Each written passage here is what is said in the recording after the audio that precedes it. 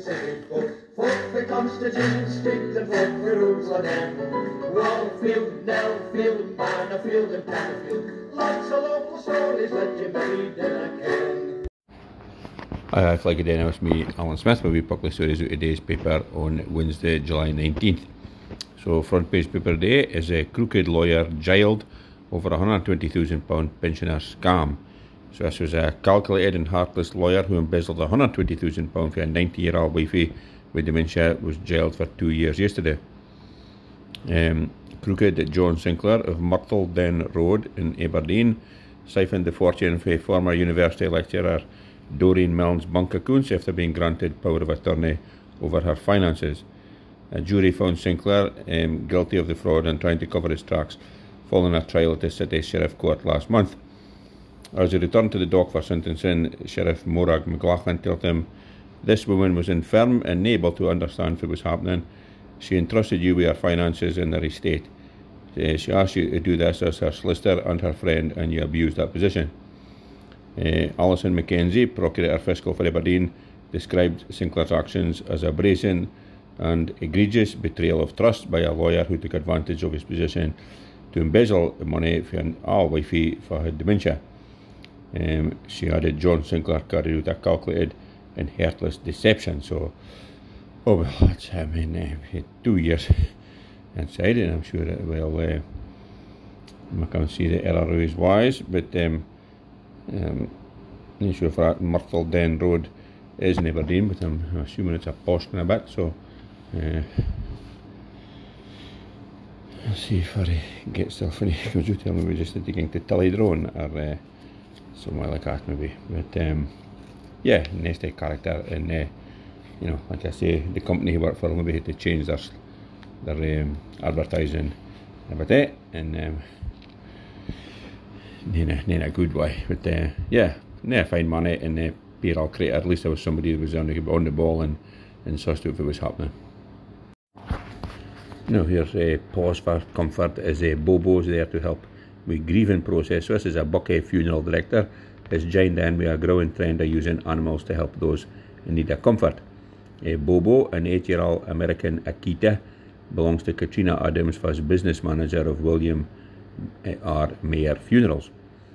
Class as a rescue dog because he was returned to his breeder after a year. He's been Katrina's companion ever since. And she knows only too well how much support he can offer. She says, "I fell in love with Bobo as soon as I seen him, but when I lost my own dad, Bobo was such a huge comfort to me and my family."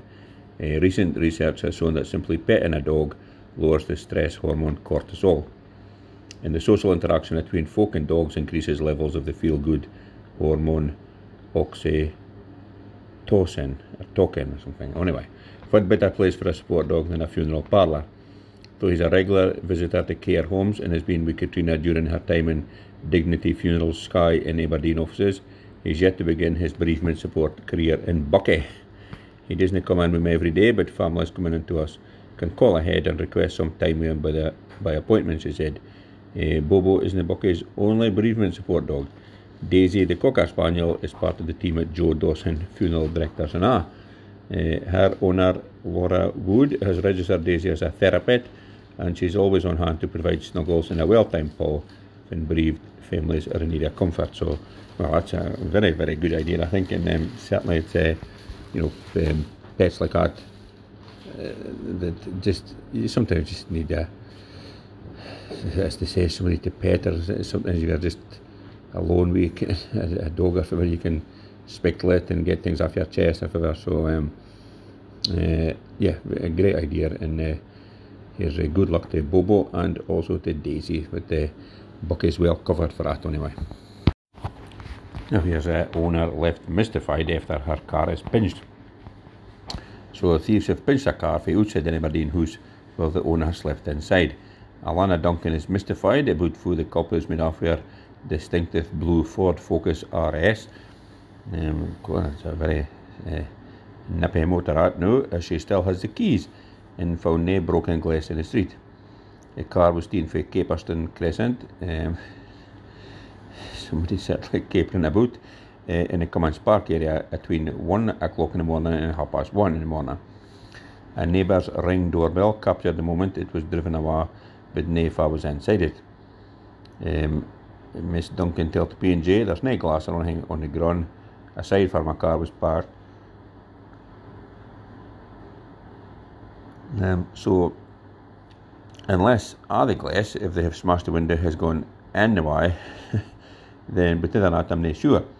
It wasn't until about 4:15 that she realised her motor had been pinched when she did the levy and had a look out the window. The car has a personalised plate DA11ANA, so, Alana.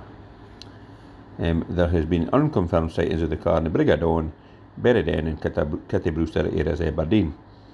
A police spokesman said inquiries are ongoing, so, well, it's not like on the TV when you see them trawling through footage and, can track a car's number plate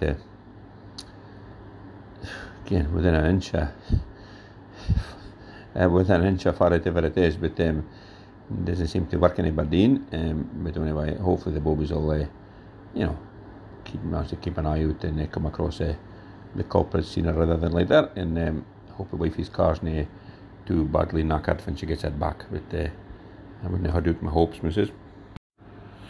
Here's a charities to get share of £1,700 in games funding. So 4 North East charities have received a share of £1,700 raised by the Aberdeen Games Committee's annual picnic and PIMS event last year. Oh, sounds ideal. Aberdeen Mountain Rescue, Aberdeen Street Pastors and Aberdeen's Children's Christmas Party were each allocated £500, while the D-Side Cello Festival received £200. Well, maybe the Cello Festival wasn't so popular with the board members, but anyway, funding will be used towards training volunteers at Aberdeen Mountain Rescue, sustaining Aberdeen Street Pastor support, sustaining the D-Side Cello Festival, summer school, and the kids' Christmas parties, volunteers and gifts.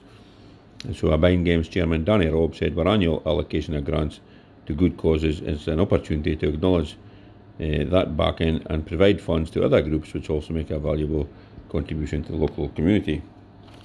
So this is on top of the £5,000 which was awarded to various charities last year, so quite a fairly raising money up to Aberdeen.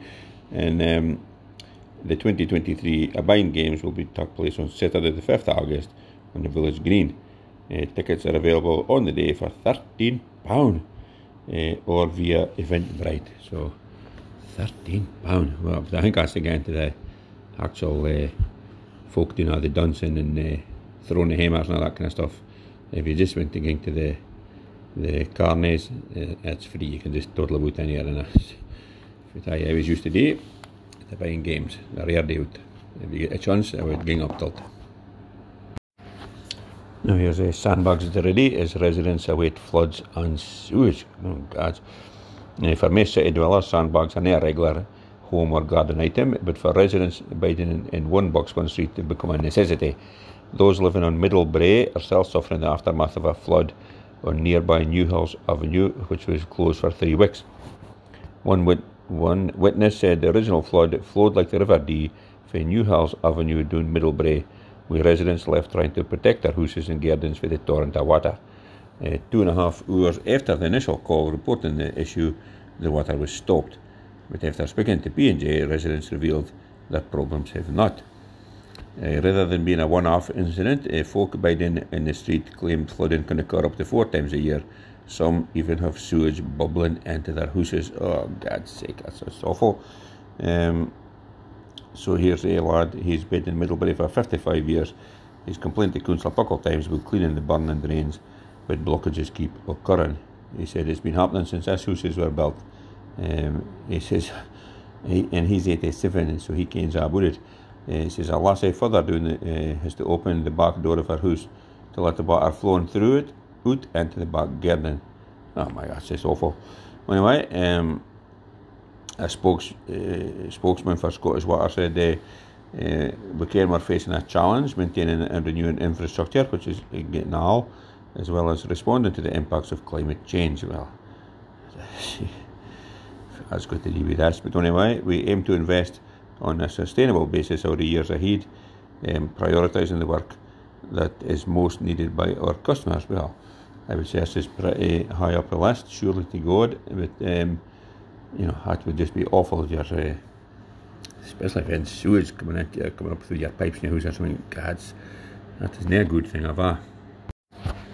Now just finish up with sport as normal. And back page paper today is Rubic closes in on switch to Aberdeen. So it says Aberdeen are closing in on a deal to sign Serbian centre back Slobodan Rubic, fighting off competition for clubs across Europe to land a 6-foot 4-inch defender.